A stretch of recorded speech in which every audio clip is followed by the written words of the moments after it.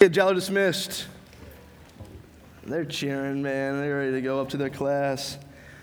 I'm not going to sit the whole sermon, but I feel like death warmed over, but not that warmed over. You know, I just feel terrible. I don't know, you guys know a couple weeks ago I had to call in sick for the first time in the history of our church. And I felt better last week, but last night, man, I felt like I was dying. I was like, doing that thing where I'm laying in bed and Holly's asleep and she looks really satisfied. And I'm like, oh, I feel terrible. And she's just like sleeping. And there was no one to hear my cries except for the Lord. I thought I'd take this opportunity to look a little bit relevant and sit on a stool for a few minutes. I already feel more like a mega church pastor than I ever have in my life. We're preaching this morning from Exodus 13, 14, and 15. So I picked a nice short text for us. Last week we kind of zoned in on one particular happening in the Exodus narrative. This week we're looking at sort of a new beginning, right? God's people are leaving Egypt. There's this great exodus. This small sort of band of nomads has become a larger nation of almost 2 million people, counting men, women, boys, and girls. And they are journeying to the promised land, and it's going to take them some time to get there. And so we're beginning that process. We're beginning that journey here this morning. So I think it's a long text, but it will flow well, and we won't necessarily go over every single word. But before we do, I wanted to take a moment and just sort of remember what we're doing and remember what we're not doing as a church planting team. I was talking to a friend of mine this week, and let's say in Charleston there are about 50,000 people, right, in Charleston proper. It's a little bit less than that, but in the sort of greater Charleston area, there's a whole lot more than that. But let's, for the ease of math, because I'm horrible with math, let's stick with 50,000 as our number. Some religious data from 2014, I think, indicates that about 10% of people who live in Charleston profess to be Christian in some sort. So that could be Orthodox, Catholic, mainline, or evangelical. So let's say that's about 5,000 people. So let's say in Charleston proper, of 50,000 people, let's say there are about 5,000 people who would be willing to go to a new church, right? Who would be willing to go to a place where they thought that the music was good, the preaching was relevant, the relationships they made were cool. And if I'm being completely honest with you, you might think it's harsh. I would say prophetic. We can argue about it after church, right?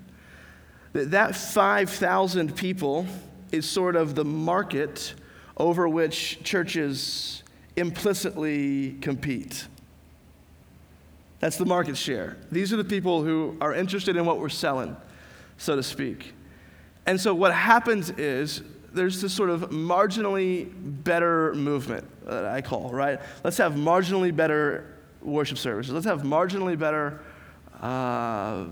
programs. Let's have marginally better buildings. Let's sort of get in an arms race over these 5,000 people so that we can claim that we are, in fact, reaching the city, when, in fact, we may be, but there is a growing number of people by the day who have no interest in church. They have no interest in the gospel. They have no interest in the Bible. They have no interest in coming to a place every week and singing praise to God and taking communion and volunteering their time to serve other people and hearing the word of God preached and confessing their sin. They have no interest in that. And so I want to just make sure we always remember that through the successes and through the failures, we are not trying to be a marginally better church to compete for that 5,000 person market share. We understand that there are 45,000 people in that scheme who need to hear the gospel.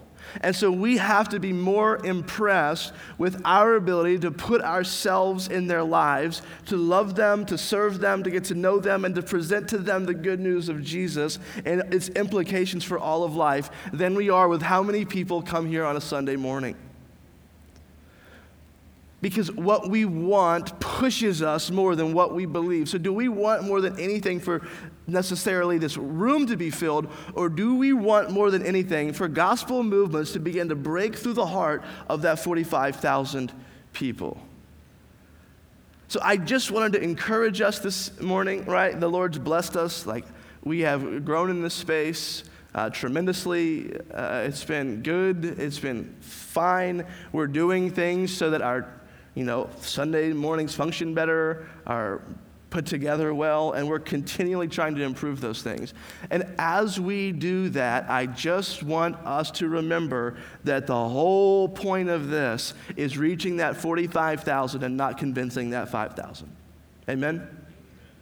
Amen. So I just wanted to encourage us with that. I don't know how long I'll sit. That's really nice, though. I might start doing that. So now that little reminder of our vision is over, let's go ahead and look in the sermon text. We're starting in Exodus chapter 13. Before we read there, we remember that God has just brought the Israelites out of Egypt. They've witnessed firsthand his power, his wrath, his mercy, his grace, and his deliverance. But remember, these people are new to this concept of life with God. All they've known for over 400 years is life in Northeast Egypt and all the sociocultural, I guess is a better way to say it, sociocultural and political and economic realities that come with living in northeastern Egypt. They're not accustomed to direct guidance from a living God, and they understood little of the power of his presence among them. Yes, the Exodus marks an ending of the Egyptian chapter of the story of Israel, but really it's just the beginning of their story as a nation. In our text this morning, God initiates this process of leading his people through the wilderness, across the Red Sea, and eventually, though a long ways off, into the promised land. And I think on this journey, we'll see this morning and we'll see in the weeks ahead, God's beginning to teach his people what life with him is all about. I think we're all really learning what life with God is about.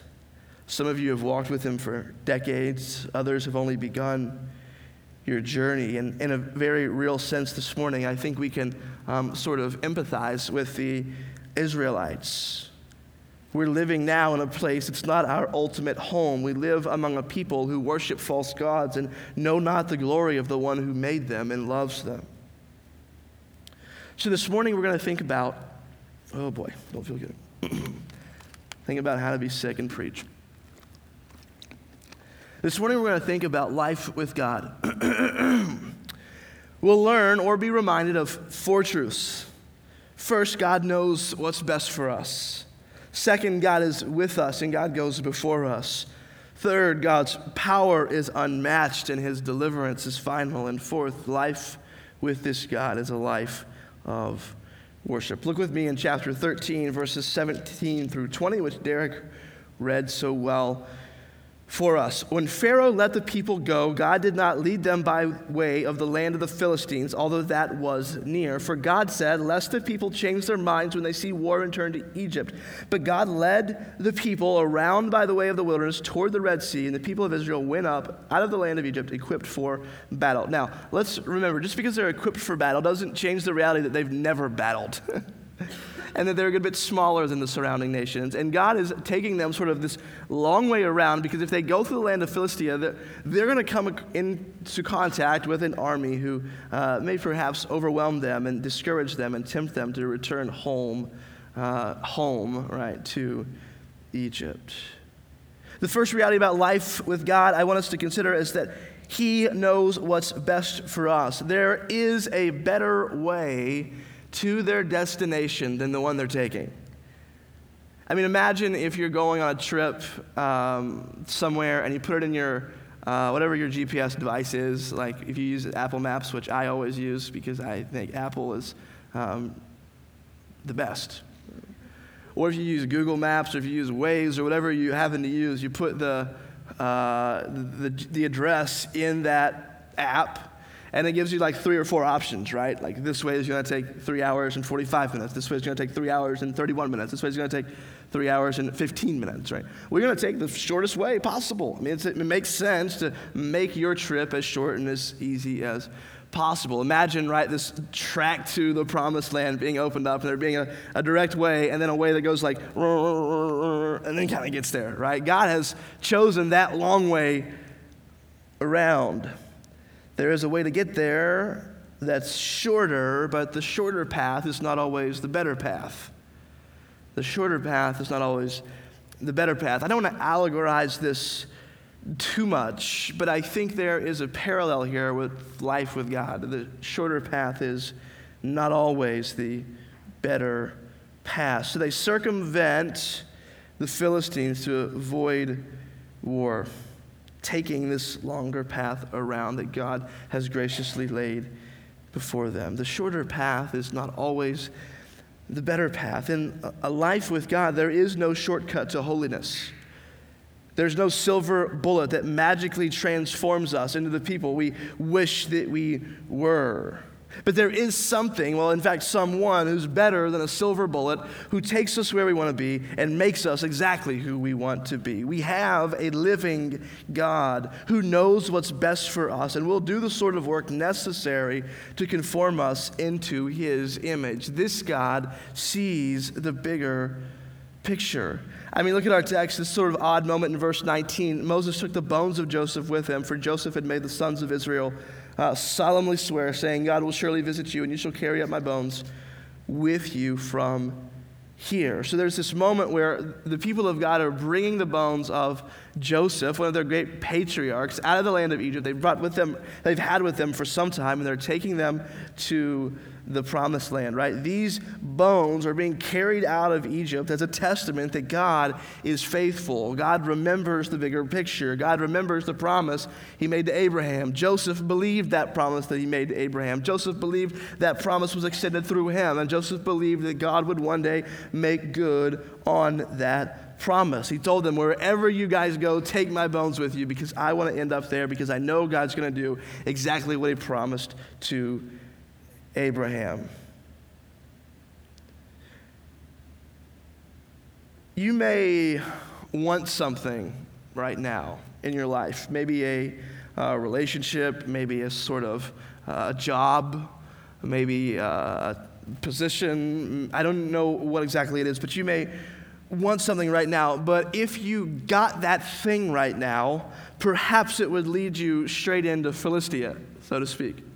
Perhaps it would lead you straight into a war zone, so to speak, right? I'm not telling you not to desire anything out of your life. I'm not telling you to not want certain things. I'm just reminding you that God is with you, and God sees the bigger picture. God is with you, and God sees the bigger picture. Now, let's look in verses 21 of chapter 13, and then this portion of text is going to lead us all the way into chapter 14, verse 18. I want us to consider that God is with us and God goes before us. Let's look at the end of chapter 13. Verse 20, and they moved on from Succoth and encamped at Etham on the edge of the wilderness. And the Lord went before them by day in a pillar of cloud to lead them along the way, and by night in the pillar of fire to give them light, that they might travel by day and by night. The pillar of cloud by day and the pillar of fire by night did not depart from before the people. Because of a giant pillar in front of them, the Israelites knew all day, every day, that God was present with them. Here's a huge, supernatural, visible reminder that Yahweh is leading this caravan. Even if the road is long, he's right there. Amen. But we have a problem. Let's read in chapter 14. Then the Lord said to Moses, tell the people of Israel to turn back and encamp in front of Pi Hahiroth between Migdol and the sea. In front of Baal Zephon you shall encamp facing it by the sea. For Pharaoh will say of the people of Israel, they are wandering in the land, the wilderness has shut them in, and I will harden Pharaoh's heart, and he will pursue them, and I will get glory over Pharaoh and all his hosts, and the Egyptians shall know that I am the Lord. And they did so. When the king of Egypt was told that the people had fled, the mind of Pharaoh and his servants was changed toward the people, and they said, what is this we have done, that we have let Israel go from serving us? So he made ready his chariot and took his army with him and took 600 chosen chariots and all the other chariots of Egypt with officers over all of them. So let's just read like in some brackets right there. That means the Israelites had absolutely no chance of withstanding these people. Verse 8, sorry. And the Lord hardened the heart of Pharaoh, king of Egypt, and he pursued the people of Israel while the people of Israel were going out defiantly. Verse 9, the Egyptians pursued them, all Pharaoh's horses and chariots and his horsemen and his army, and overtook them and camped at the sea by Pi-hahiroth in front of Baal-zephon. Here we go again. I mean, it feels like we cannot get away from the Egyptians. I mean, last week, or a couple weeks ago, we preached on the plagues. Last week, we preached about the final plague. I mean, over and over and over again, Pharaoh, yeah, you can go on these terms. Yeah, you can go on these terms. And he changed his mind. God sends plagues in increasing sort of severity. Finally, all of the firstborn die. The people of Israel are delivered from Egypt. And here we are again with the people of Israel who had left the country, are sort of circling back, almost taunting them in a sense, sort of tempting them to come after them. And they start to think, why did we do that? Why did we let our whole slave labor force just up and leave out of nowhere? So they changed their mind. They decided they're going to go after them, and they're going to undo all that has been done. Verse 10, when Pharaoh drew near, the people of Israel lifted up their eyes, and behold, the Egyptians were marching after them. Imagine that feeling. And they feared greatly, absolutely. And the people of Israel cried out to the Lord.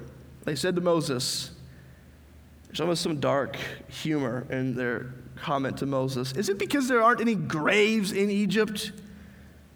You've taken us away to die in the wilderness. What have you done to us to bring us out of Egypt? Is not this what we said to you in Egypt? Leave us alone, that we may serve the Egyptians. For it would have been better for us to serve the Egyptians than to die in the wilderness. They're not happy. Moses, though, in verse 13, leads from a place of faith rather than of fear. He says to the people, fear not, stand firm, and see the salvation of the Lord, which he will work for you today. For the Egyptians whom you see today, you shall never see again. The Lord will fight for you, and you have only to be silent. Amen. So the people are grumbling to Moses. Moses is addressing the people, and now the Lord addresses Moses at this pivotal moment where their sort of backs are becoming up against the wall and the Egyptians are bearing down on them. He says to Moses, why do you cry to me? Tell the people of Israel to go forward. Lift up your staff and stretch out your hand over the sea and divide it, that the people of Israel may go through the sea on dry ground. And I will harden the hearts of the Egyptians so that they shall go in after them. And I will get glory over Pharaoh and all his host, his chariots and his horsemen. And the Egyptians shall know that I am the Lord when I have gotten glory over Pharaoh, his chariots, and his horsemen. It's funny that Moses is telling the people, right, like, be still, right? Be silent. God is going to fight for us. And God says to Moses, if you're still, you're going to get killed. Take that staff I gave you, put it out over the water, and just go, man. Just charge that thing. That staff that he has had from the very beginning, sort of represents God's authority. Take that staff and split that sea. I think Moses is probably thinking, oh yeah, that's exactly what I was thinking I was going to do anyways, right? Ultimately, Moses is going to raise that staff. That sea will split, as we'll see in just a moment, and deliverance will come to the Israelites, and judgment will come to the Egyptians who pursue them. I don't know about you, but this text reminds me that our spiritual enemies are really, really, really, really, really, really persistent. And just when you think you've got them kicked, here they come again. Just when you think your battle with apathy is over, here comes apathy again. Just when you think you are breaking out of the throes of depression, you don't want to get out of bed, and you don't want to talk to anyone again. Just when you think that you are breaking sort of these bonds of anxiety, that you start to just be nervous all the time again. Just when you think you're free from pornography, free from whatever these sins are, here they come again, pursuing you. Let me just remind you that even in the heat of battle, God is with you, and like that pillar of smoke or fire, God goes before you. That though your spiritual enemies are persistent, all things work together for good for those who love God and are called according to his purpose. Like no matter what we're going through, whatever we're encountering, it's true that in Christ, God's with us. In Christ, his righteousness goes before us, his righteousness is behind us, and we are completely hemmed in our union with Christ. I think we can get so scared of being prosperity gospel preachers that we go the opposite way and dumb down the promises of God, that God will deliver us, that God keeps his promises, that all things do work together for good for those who love God and are called according to his purpose. Now, I don't know when, how, or where deliverance in your life will come. There's no amount of money you can pay, no prayer you can pray, and no anointing you can get that will force God's hand to deliver you. But the one who goes before you is the one who goes behind you, is the one who's hemmed you in, and is the one who stands with you when your enemies pursue. And his power is unmatched. God is with you.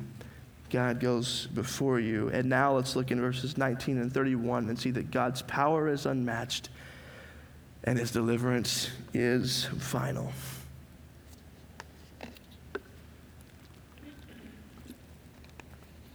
Verse 19.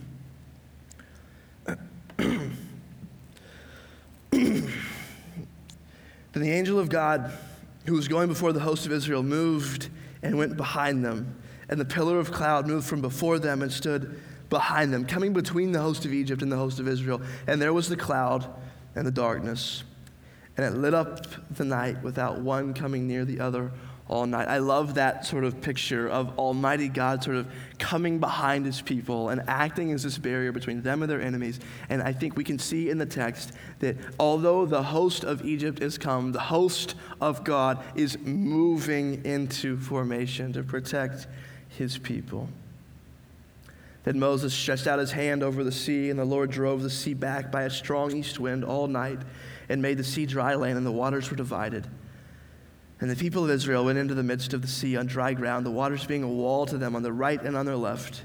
The Egyptians pursued and went in after them into the midst of the sea, all Pharaoh's horses, his chariots, and his horsemen. And in the morning watch, the Lord in the pillar of fire and of cloud looked down on the Egyptian forces and threw the Egyptian forces into a panic, clogging their chariot wheels so that they drove heavily. And the Egyptians said, "Let us flee from before Israel, for the Lord fights for them against the Egyptians." Then the Lord said to Moses, "Stretch out your hand over the sea, that the water may come back upon the Egyptians, upon their chariots, and upon their horsemen." So Moses stretched out his hand over the sea, and the sea returned to its normal course when the morning appeared. And as the Egyptians fled into it, the Lord threw the Egyptians into the midst of the sea. The waters returned and covered the chariots and the horsemen of all the host of Pharaoh that had followed them into the sea. Not one of them remained. But the people of Israel walked on dry ground through the sea, the waters being a wall to them on their right and on their left. Thus the Lord saved Israel that day from the hand of the Egyptians, and Israel saw the Egyptians dead on the seashore. Israel saw the great power that the Lord used against the Egyptians, so the people feared the Lord, and they believed in the Lord and in his servant Moses. I have one question as we consider this portion of the text. Are you serious, Pharaoh? Right? Really, Pharaoh? Like, literally, all the firstborn of man and beast throughout the whole kingdom were just killed. And you said, "Get away from me, bless me also." There was a sound of lament, a cry that went out that the world had never heard before, because there was not a house in Egypt that did not experience the pain of death. And now, here's Pharaoh once again fooling with God's people. Why would he do that? You would think once you've learned that the stove is hot, you would not continue touching it. Now, to answer that question, we have to understand just a little bit about ancient Near Eastern theology. In Egyptian religions and Egyptians of the people, or religions of the people around Egypt, the gods were capricious. The gods would change their mind. The gods would be overtaken by rage or overtaken by anger or overtaken by love or overtaken by some other feeling. And then the gods would do something. So the gods, so to speak, might lash out and kill somebody. But then in the next moment, the gods are picking up their friends and wrapping them in their arms and telling them all about how they are the God of love and they are the God of goodness. These gods were arbitrary.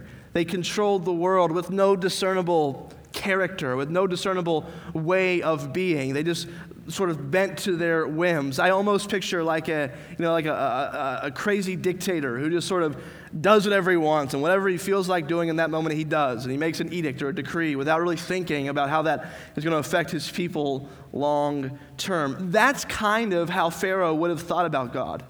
So when he thinks about God, he's thinking of the pantheon of gods that he would understand. And so perhaps to him, he's thinking, yes, the God of the Israelites has brought such carnage and destruction to Egypt, but that was a while ago. And so now we can surely overtake these people. I mean, look at all the host we're bringing with us. I mean, look at all these chariots we've got. We are a well-trained, probably full-time military. And here are these people who have been slaves for 400 years who, don't know how to fight. They're trapped against the Red Sea. This is like a can't miss. This is like putting a ball on a tee and letting me just knock it out of the park, right? This is a can't miss opportunity.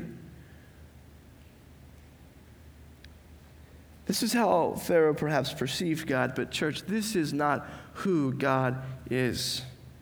Malachi 3:6 says, I, the Lord, do not change. So you, the descendants of Jacob, are not destroyed. God does not rule off the whims of a moment. He rules with the end in mind. He is ruling all of human history, in which your life is actually included, towards his desired ends. God's power is unmatched. If his people are trapped between the sea and a mighty army, he will split the sea and drown the army. The people chasing them will be finally killed. Right? These spiritual enemies chasing you will one day be finally killed. God's power is unmatched and his deliverance is final. We get a taste of Pharaoh sort of rearing his ugly head again, trying to bring God's people back into slavery, but God crushes him with the power of the sea. And I just want to remind you that in your walk with God, there are besetting sins and there are troubles that you walk through, and they feel like they're never going to give up. But I want to sort of give us some perspective this morning that Satan, the enemy who chases you, will one day be fully killed. James 4:7 tells us to resist the devil and he will flee from you. Why will he flee from you if you resist him? Because he's not God. He's not everywhere at once. Resist him. Resist temptation from wherever it comes. And that temptation will leave.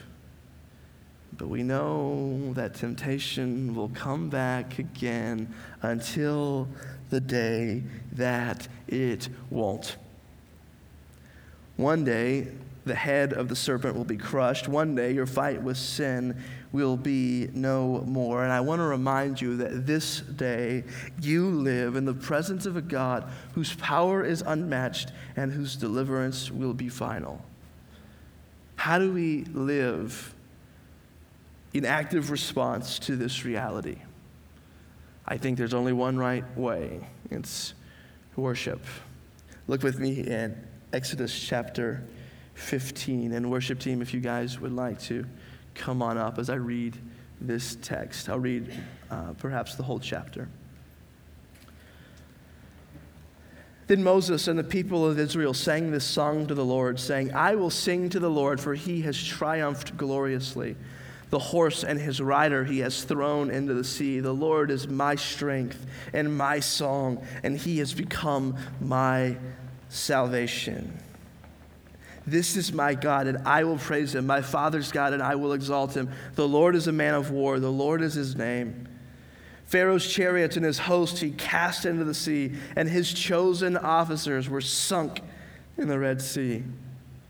The floods covered them. They went down into the depths like a stone. Your right hand, O Lord, glorious in power. Your right hand, O Lord, shatters the enemy. In the greatness of your majesty, you overthrow your adversaries. You send out your fury. It consumes them like stubble. At the blast of your nostrils, the waters piled up. The floods stood up in a heap. The deeps congealed in the heart of the sea. The enemy said, I will pursue. I will overtake. I will divide the spoil. My desire shall have its fill of them. I will draw my sword. My hand shall destroy them. You blew with your wind, the sea covered them. They sank like lead in the mighty waters. Who is like you, Moses says, O Lord, among the gods? Who is like you, majestic in holiness, awesome in glorious deeds, doing wonders? You stretched out your right hand, the earth swallowed them. You have led in your steadfast love the people whom you have redeemed. You have guided them by your strength to your holy abode. The peoples have heard, they tremble. Pangs have seized the inhabitants of Philistia. Now are the chiefs of Edom dismayed. Trembling seizes the leaders of Moab, and all the inhabitants of Canaan have melted away. Terror and dread fall upon them because of the greatness of your arm. They are still as a stone till your people, O Lord, pass by, till the people pass by whom you have purchased. You will bring them in and plant them on your own mountain, the place, O Lord, which you have made for your abode, the sanctuary, O Lord, which your hands have established. The Lord will reign forever and ever.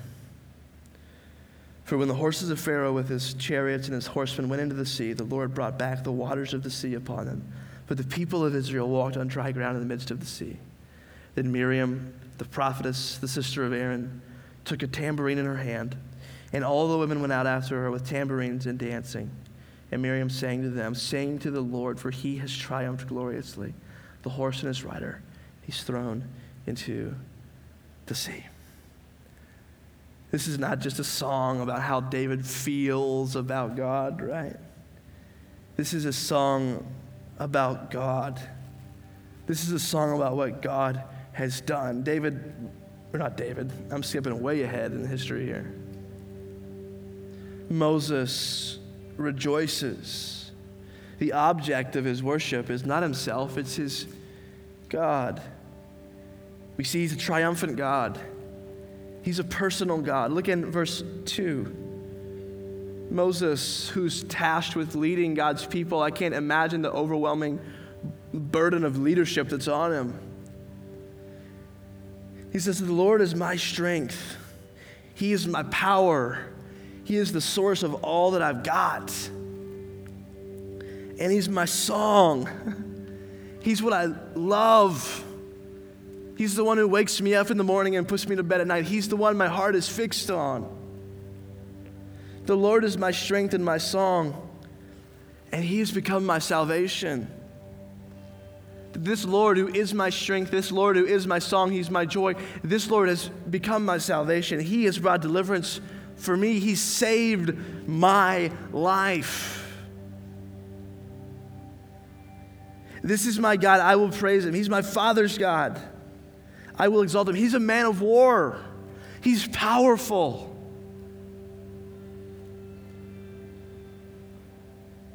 He's a God of glory. He's worth more than the whole of the universe combined. He's a God of power. He's a covenant-keeping God. He's a warrior God. He's unique. He's nothing like the pantheon of gods that Pharaoh would have known about, because he's just. And his will doesn't change. And because he's just and because his will doesn't change, we can trust him. He is loving and gracious. He's borne with his people's complaints, and as you'll see through the rest of Exodus, he will continue to bear with his people through all of their complaints. He will give them food from heaven, and I kid you not, they'll say, we're getting bored with how bland this diet is, to the same God who's feeding them supernaturally.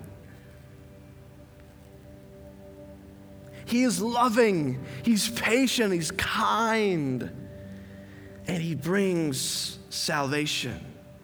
I said in the introduction that the Israelites are beginning to learn these things about God, but they're not learning them through a series of just ever-increasing successes.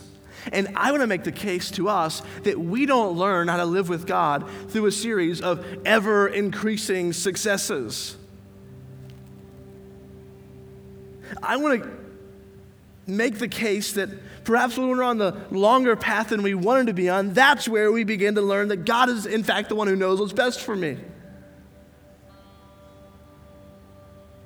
I want to be reminded of the fact that perhaps when there's an enemy out there, or when I feel threatened, that's when I begin to realize that God is my salvation, that his power is unmatched.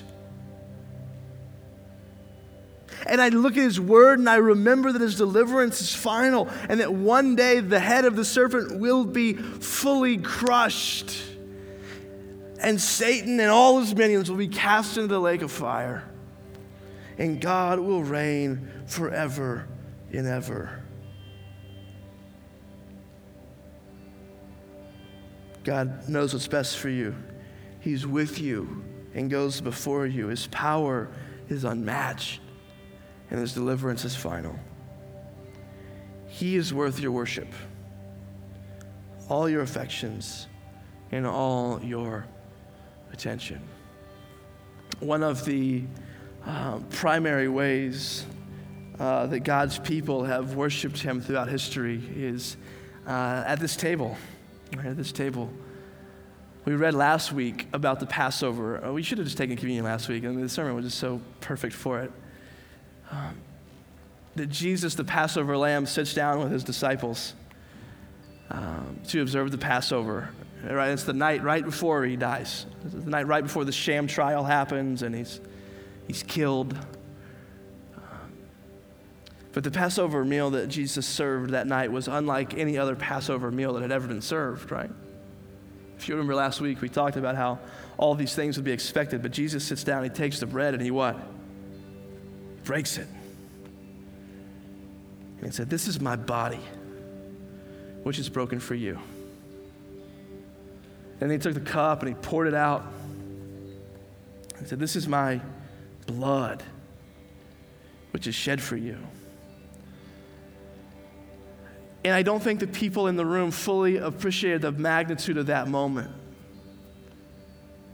Because just before that moment, right, Jesus was telling his disciples, I mean, they knew they needed to observe the Passover feast somewhere. So they say, "Where are we going to observe the Passover feast?" He says, "Go into the city. There's a guy. He'll be waiting for you. Tell him that your master, tell him that your rabbi has sent you." Why? The text says, because Jesus knew his time had come. Because Jesus knew it was time for him to be placed upon the cross, his body broken, his blood shed. It was time for him to act. It was time for him to defeat sin by taking that sin on himself. A new day was dawning. The Passover that all Passovers pointed to had come. He commanded his disciples to do this as often as they gather, right? And for thousands of years now, Christians from all walks of life, they get together, they do different things when they gather, right? They sing different songs. Sometimes they don't sing songs at all. They may do confession. They may have scripture readings. If they're Baptists, they do potlucks. Right? They do different things when they gather. But all people throughout time and space have gathered around this table. All of God's people have gathered around this table proclaiming the death of Christ, the resurrection of Christ, and the return of Christ. So this morning, we're going to join them around the table, as we do so often. And when you come to the table, as you're standing in line to partake of the elements, I want your mind to go sort of three places, right? I want it to go back to that night at Golgotha, that day where Jesus took up his cross and bled and died for me and you. The Christian faith is grounded in this Christ event. I want you to look back. And I want you to look around. Because life with God entails life with God's people. And God's people in Exodus are not that different from God's people today. They're messed up. They get on our nerves. They say the wrong things and they do the wrong things. But they are still God's. Cyprian of Carthage says, no one has God for father that doesn't have church for his mother, right? Look around. None of us are worthy to come take of these elements. We're a vagabond bunch of messed up people. And we're not here together because we all think the same things politically, because we all live in the same town alone, because we like architecture from the early 1900s. We're here because of the crucified and risen King Jesus. Look around at the miracle of grace that it is, that these are your brothers and sisters. Look back, look around, and finally look ahead to the day that we partake of this feast with the Lamb again.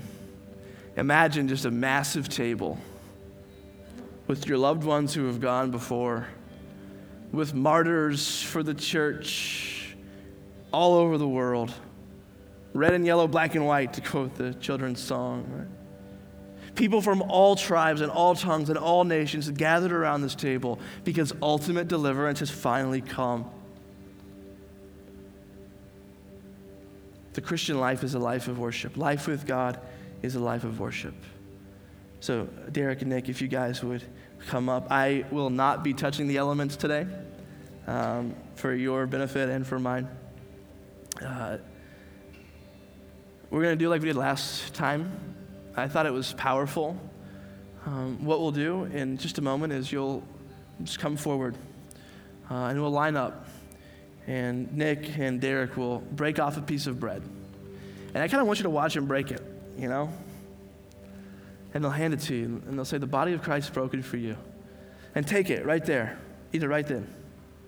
And then they'll hand you a cup, and they'll say, the blood of Christ shed for you. And drink it right there. Right. And you can take it and throw it away, or take it back to your seat, or whatever you'd like. But in that moment is your act of worship.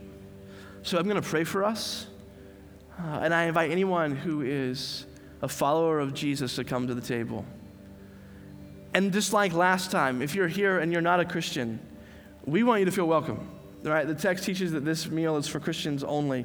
But come to the table anyways. And if you're not a follower of Christ, just kind of put your hands up so that they can see your palms. And let us say, may the Lord bless you and keep you. Thank you for coming here. Thank you for creating this person. Thank you for loving you. And they'll just pray a prayer of blessing over you. So I'm going to pray for us. If you're a follower of Christ, come to the table. If you're not, who would like to come and let us pray for you. But if you feel more comfortable at your seat, that's fine too. So let me pray for us, and when I conclude the prayer, you can come from either side. Father, you're good, and the wonderful thing about you, one of the many, many wonderful things about you, is that we're always learning about you, right? That if our relationship grows stale, it's definitely not because of you. And this morning you stir our affections. You're teaching the Egyptians, or you're teaching the Israelites about life with you. And this morning as we gather for worship, you're teaching us about life with you. You're reminding us that you're always with us. You're reminding us that you go before us and you are behind us. You remind us that your power is unmatched, that nothing we're walking through this morning is too big for you. And you remind us that through the broken body and shed blood of Jesus Christ, you have made, are making, and will make all things new. Be with us as we worship at your table. In Jesus' name we pray. Amen. You may come forward.